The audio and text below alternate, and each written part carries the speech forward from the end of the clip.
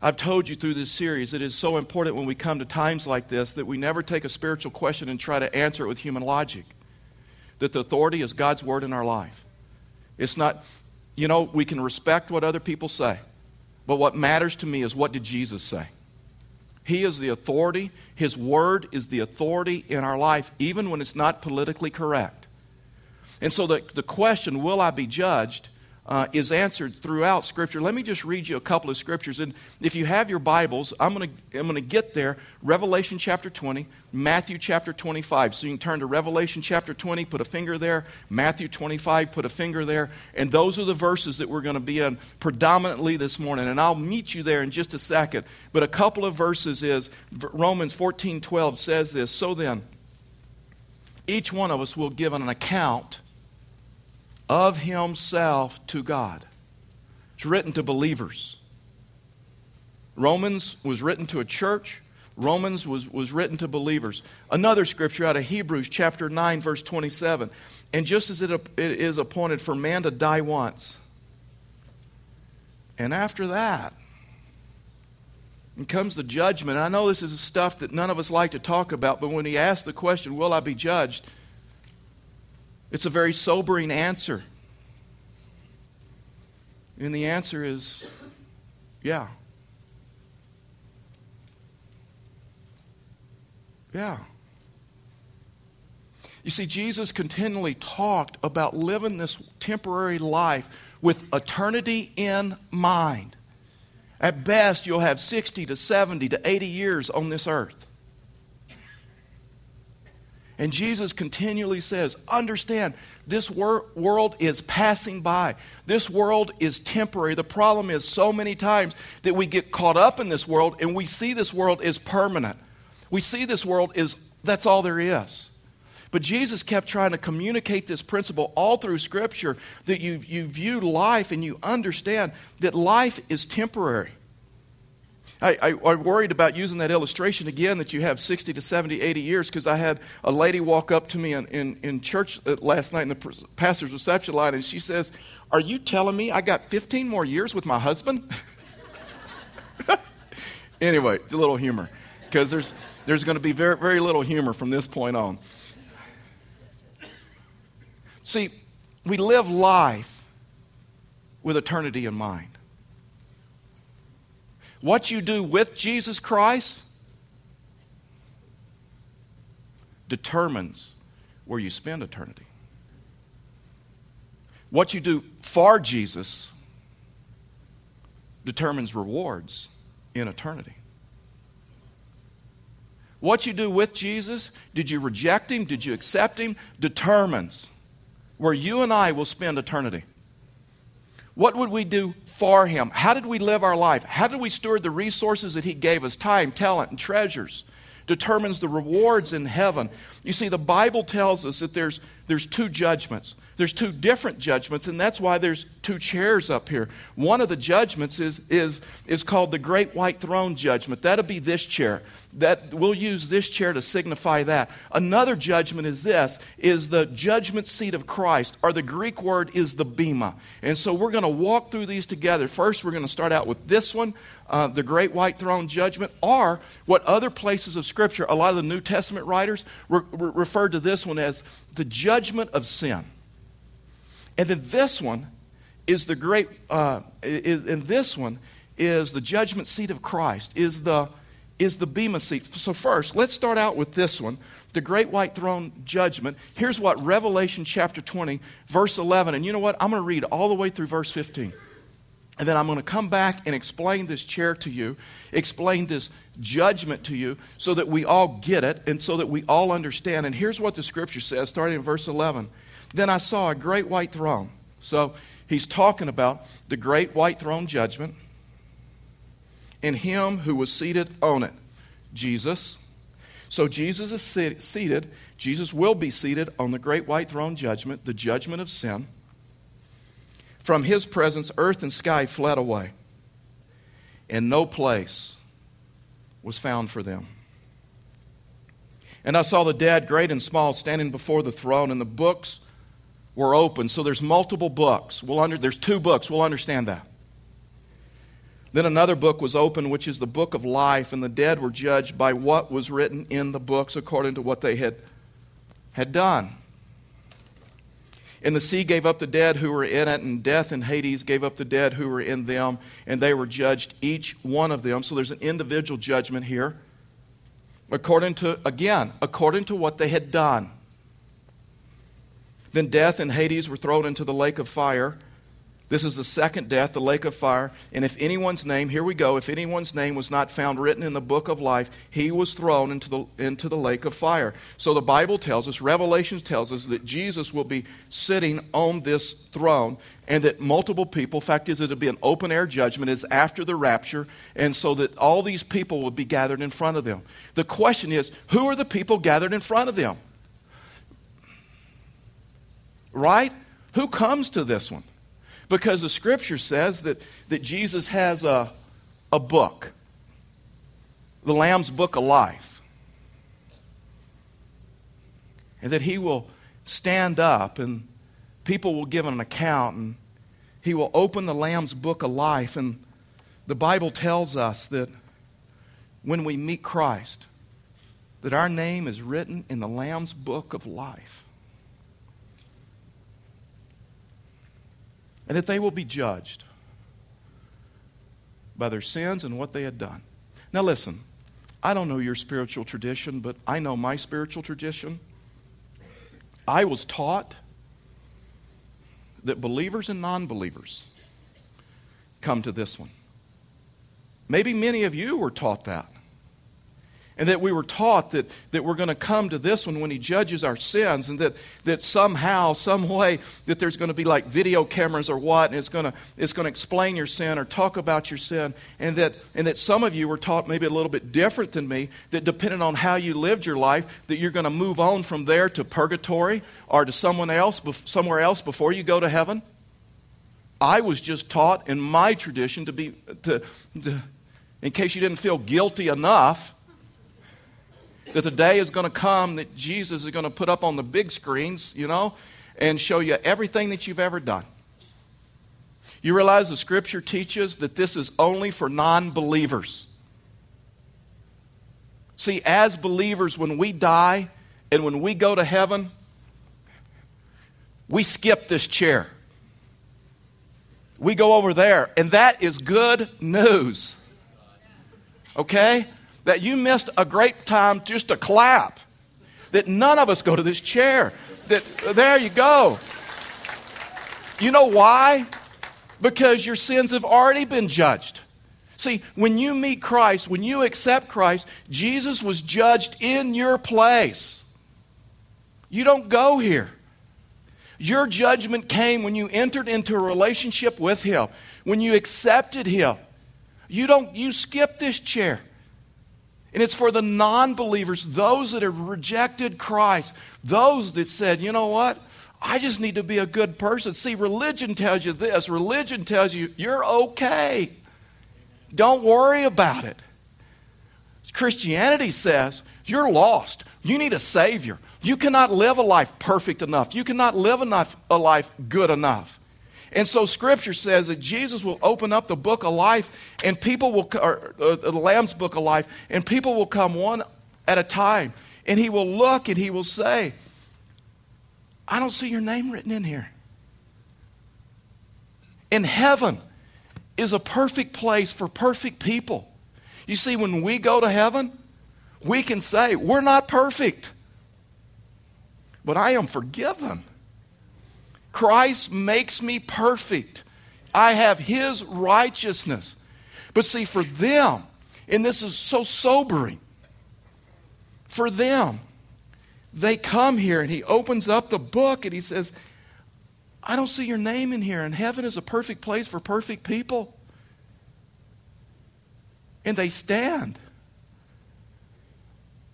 And they give an account. Who can live a life? Who can say, I never had a bad thought.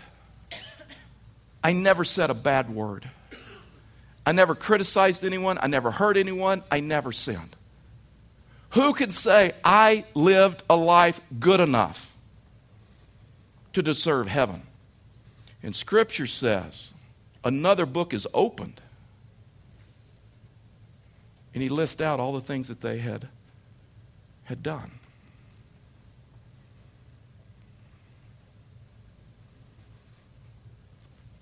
And in this chair,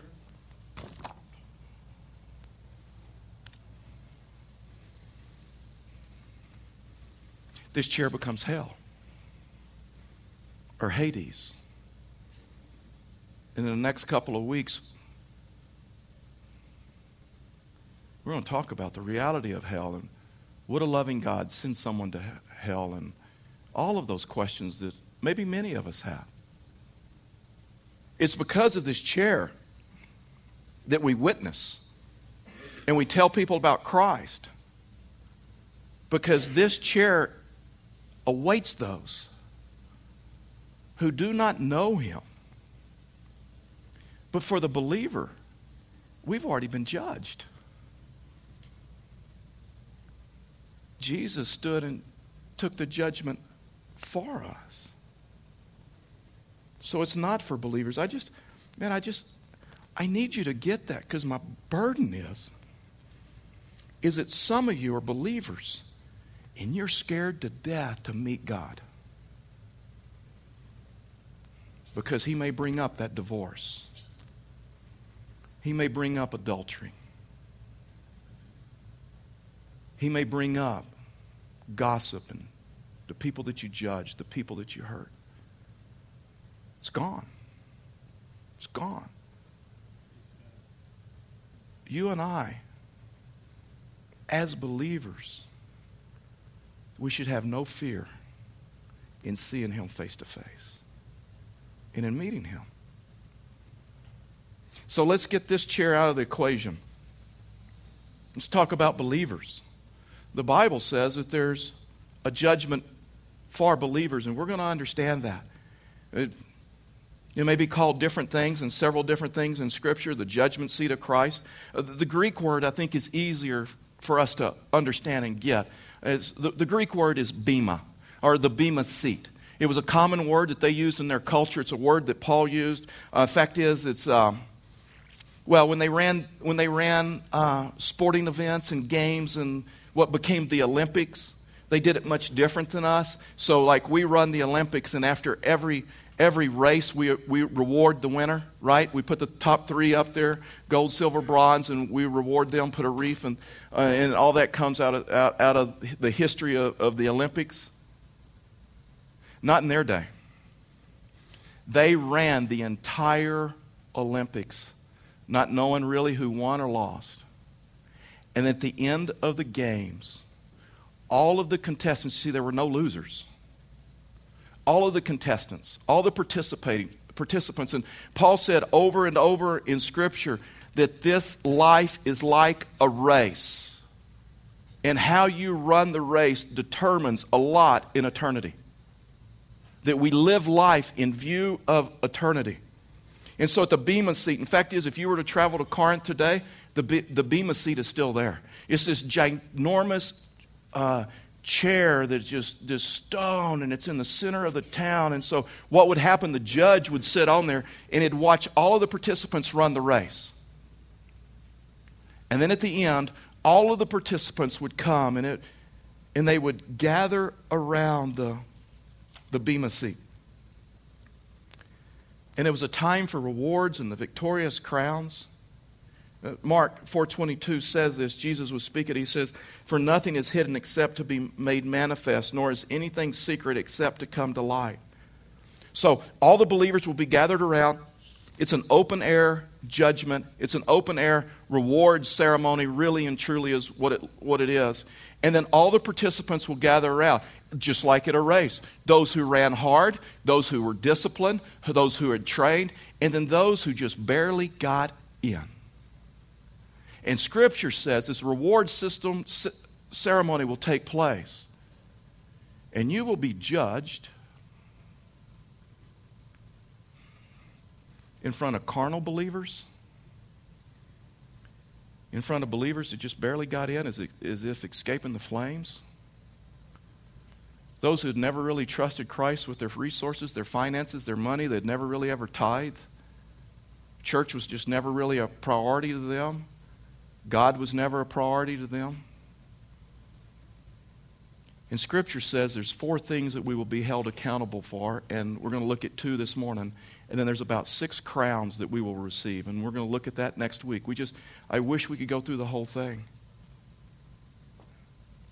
But we will be judged in front of everyone, and they will begin handing out the rewards based upon what did you do with the resources that God gave you? What did you do with the talent God gave you? The treasure that God gave you? The resources that God gave you? And did you steward them well? See, this life is really about stewarding the resources that God gave us. You ever been in an award ceremony where it's school or college or maybe an event, maybe your profession? And you see people start getting rewards and you're thinking, I should have worked harder. I should have been more disciplined. I should have taken it more serious. So what's going to take place on that day? You see, we're not going to be judged for our sins. That's already been taken care of. That happened when we met Christ. Because the Bible tells us, Romans 8:1 tells us that therefore now there is no condemnation for those who are in Christ Jesus. Hebrews 8:12 tells us this, says, for I will be merciful towards their iniquities, their sins, and I will remember their sins no more. The Old Testament tells us that God says that I will take your sin and cast them as far as the east is from the west, and I will never look at them again or remember them no more, that I choose not to remember your sins. Why? Because of this, because Jesus has already been judged in our place. Your sins are forgiven. So do you think heaven is a place where God sits on the throne and says, just kidding? I've got a list. I kept a list. You really believe that stuff? You think that's no. See, our sins, we don't have to have fear of meeting Him. But yes, I need to tell you this morning that we will give an account for our lives and how we lived our life. Fact is, 1 Corinthians 3:10 through 15, Paul begins talking about this judgment and this accountability and what's going to take place. And he says, starting in verse 10, according to the grace God has given me, like a skilled master builder, I laid a foundation and someone else building upon it. Let each one take care, so it's an individual responsibility of how he builds. What are you building your life on? What foundation are you building? You building your life on hay and straw, which is temporal, which will burn away, which goes away? Are you living your life and you laying a foundation and you building your life on Christ that goes with you into eternity? Because Jesus kept saying, live this life in the view of eternity. For no one can lay a foundation other than which is laid, which is Jesus Christ. So now he starts talking about this issue. The only foundation to live your life on, the only foundation that goes with you into eternity is the foundation of Jesus Christ. Now, if anyone builds on a foundation with gold, silver, precious stones, wood, hay, straw, each one's work will manifest for the day and will disclose it, because it will be revealed by fire. So Jesus will take, or at this point of our lives, all the wood, all the hay, all the straw. And you know what? There's nothing wrong with wood, hay, straw. We need a little wood, hay, straw, right? We need a house to live in. We need cars to drive. We need food. We need all of that stuff is temporal. The problem is when that becomes your focus in life. The problem is when that becomes consuming of you, and that's all your life is on the temporal stuff, this stuff. And so what the Bible says is God will take all the wood, the hay, the straw, the precious stones, the ones that can stand the test of the fire, the gold, the silver, the precious stones, put them all together, test them with fire. The temporal stuff, the stuff that burns away, is gone. And the reward is what is left. The reward is what we built our life on, the foundation of Jesus Christ. And then he goes on and says, with fire, and the fire will test what sort of work each one has done. If the work that anyone has built on the foundation survives, he will receive a reward. So all the temporal stuff, gone. All the stuff that was all about you and all about us, gone. It's so easy in this world to begin looking at temporal stuff as permanent stuff. It's all wasting away. It's all going away. If anyone's work is burned up, he will suffer loss. In other words, you can lose rewards. Though he himself will be saved, but only as through the fire. So the Bible tells us now that we're constantly building our life on something. And it's your choice. It's my choice how we steward this life. It's our choice what we build our life on. What are you building your life on right now? All the temporal stuff? Is the temporal stuff, that's your only focus? The wood, the hay, the straw? Have you been on this earth so long that the temporal stuff has become permanent stuff to you? Each one of us has a choice. What are we building our life on? 4 things that we're going to be tested. We'll look at 2 today, 2 next week, and then we're going to start looking at the crowns after we've been tested. And Scripture says that we'll be tested over a lot of different stuff. We'll be tested over the words that we used, tested over what we said about other people. And I put them in categories. The first one is this, is that you will be tested over spiritual slackness. How'd you live your spiritual life? Was it even a priority to you? Was it something that you disciplined? Now, he writes in Hebrews, and he talks to leaders, he talks to spiritual leaders, but he talks to the church as well, and he talks to the church in other places. That's why the Scripture says, not every one of you should be a teacher. Not every one of you should be a pastor. Because there's a higher level of accountability for you than for those that didn't lead. Here's what Hebrews says. Hebrews says in chapter 13, verse 17, obey your leaders and submit to them. For they are keeping watch over your souls as those who will give an account. Let them do this with joy and not with groaning, for that would be of no advantage to you. So he talks to people in the church and he talks to the spiritual leaders all at the same time. He says to you, how do you submit to the authority that God has placed over you? Do you value the church? Do you value the local body? We live in a time where people are saying, you know what, this church membership stuff, I don't even believe that's biblical anymore. Can I tell you this? There's about 56 commands that I can find in the New Testament that you cannot fulfill without being a member of a local body.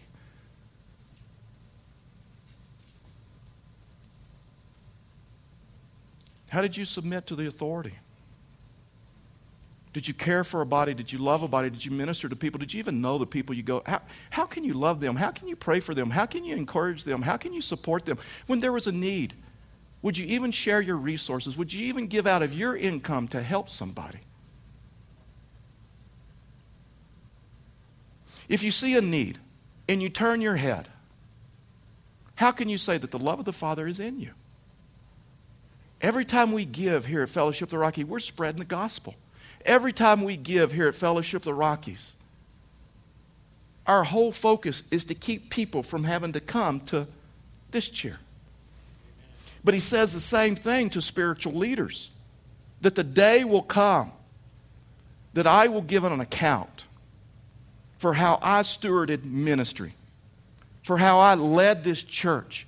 And through this series, I've received so many emails and phone calls and people stopping me in the halls and saying, wow, you're like the bravest pastor we know. You're talking about subjects that no other pastors are talking about because they don't want the criticism, they don't want the problems. We cannot believe. Listen, I don't look at it as being brave at all. I just look at it as being obedient to the Word. See, it doesn't, what you think about me, it may hurt, but it doesn't matter. Because I'm preaching for the approval of one. And when I give an account, I want to be able to say, God, I preached the whole counsel of your word. I preached it all. I preached it all. And I don't want you going to heaven one day and saying, we were at Fellowship of the Rockies for 15 years. Our pastor never talked about any of this. If we had known, we would have stewarded our life differently. We would have done things differently.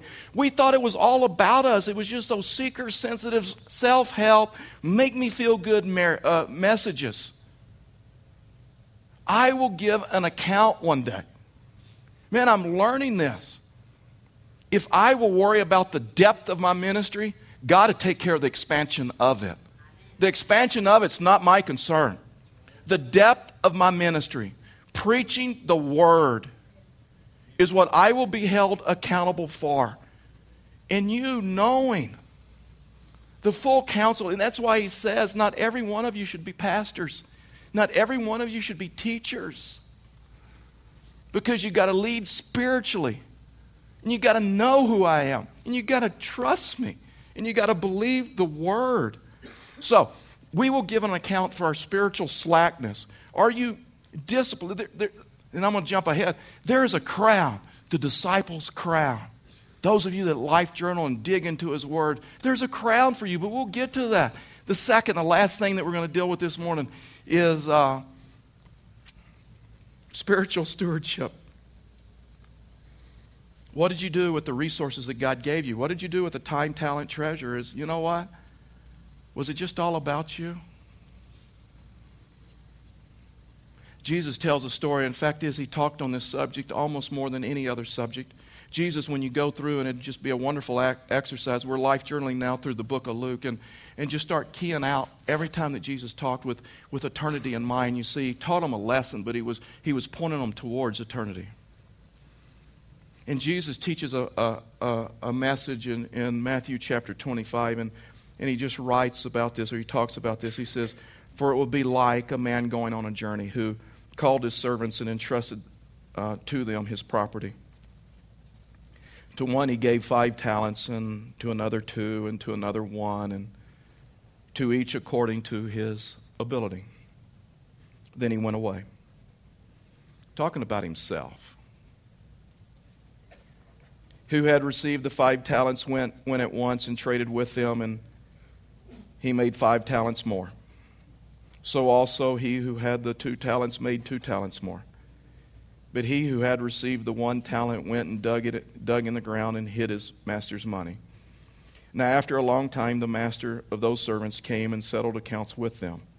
So he's talking about after the rapture now. And he who had received the 5 talents came forward, bringing 5 talents more, saying, "Master, you delivered to me the talents, and I have made 5 more talents." His master said to him, and we love this phrase, but we forget about the context that it's written in, "Well done, good and faithful servant." How'd you steward the resources that God gave you? How'd you steward your money? You've been faithful over a little. I'll set you over much. There's a glimpse into heaven. And there's a promise. You steward well the resources God gives you now, He'll give you more. He never blesses a poor steward.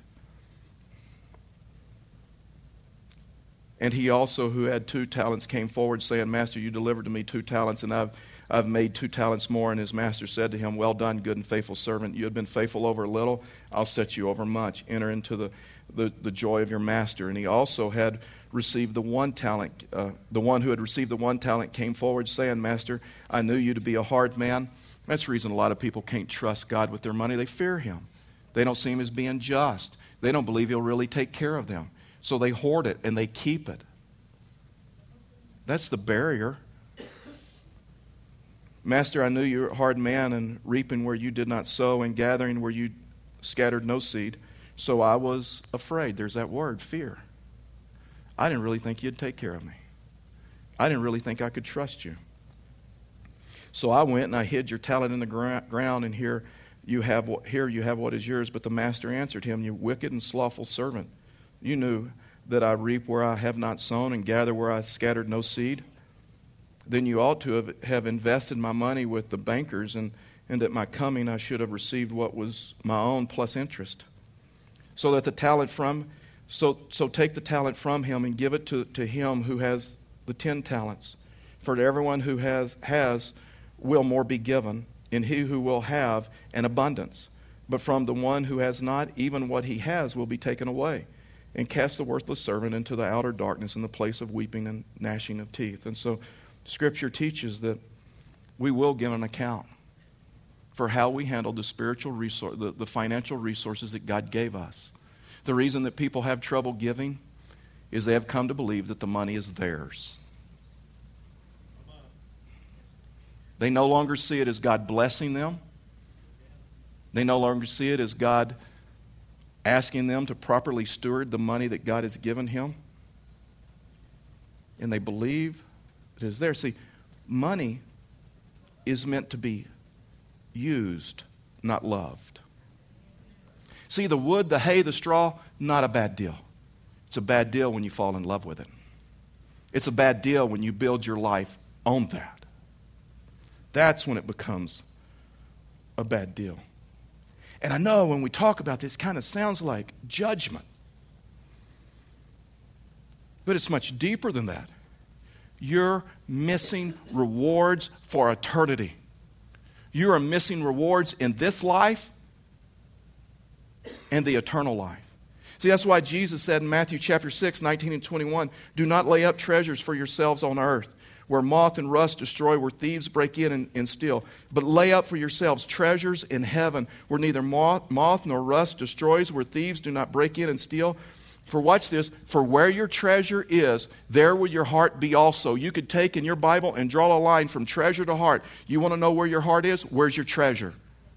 Why do you think our treasures capture us so well? And we care so much about our trucks, and we care so much about our boats, and we care so much about our toys. Because that's where our heart is, and we think about them, and we think how we can get them cleaner, we can get them better, and all this, because that's where our heart is. Because it's emotional, right? The reason that Jesus cared about money is this, because he knows that where your money is, that's where your heart is. Fact is, 1 Timothy chapter 6, don't even have time to talk about it. Timothy says, there have been people that wandered away from the faith because they wouldn't trust God with their money. And they fell in love with the temporal stuff. They fell in love with this world. And because of that, they wandered away from the faith. See, Jesus kept saying, live life with eternity in mind. See, financial advisors that I know, and I talk to them about investing, says you never invest for the short term. You invest for the long term, right? You never invest, especially now, for 2 years or 3 years or 5 years. You invest for the long term. You invest for 20 years. You invest for 30 years. Jesus gave great financial advice here. And Jesus says, you know what? Yes, you invest for the long term. But you don't invest for 20 or 30 years. You invest for 20 or 30 billion years.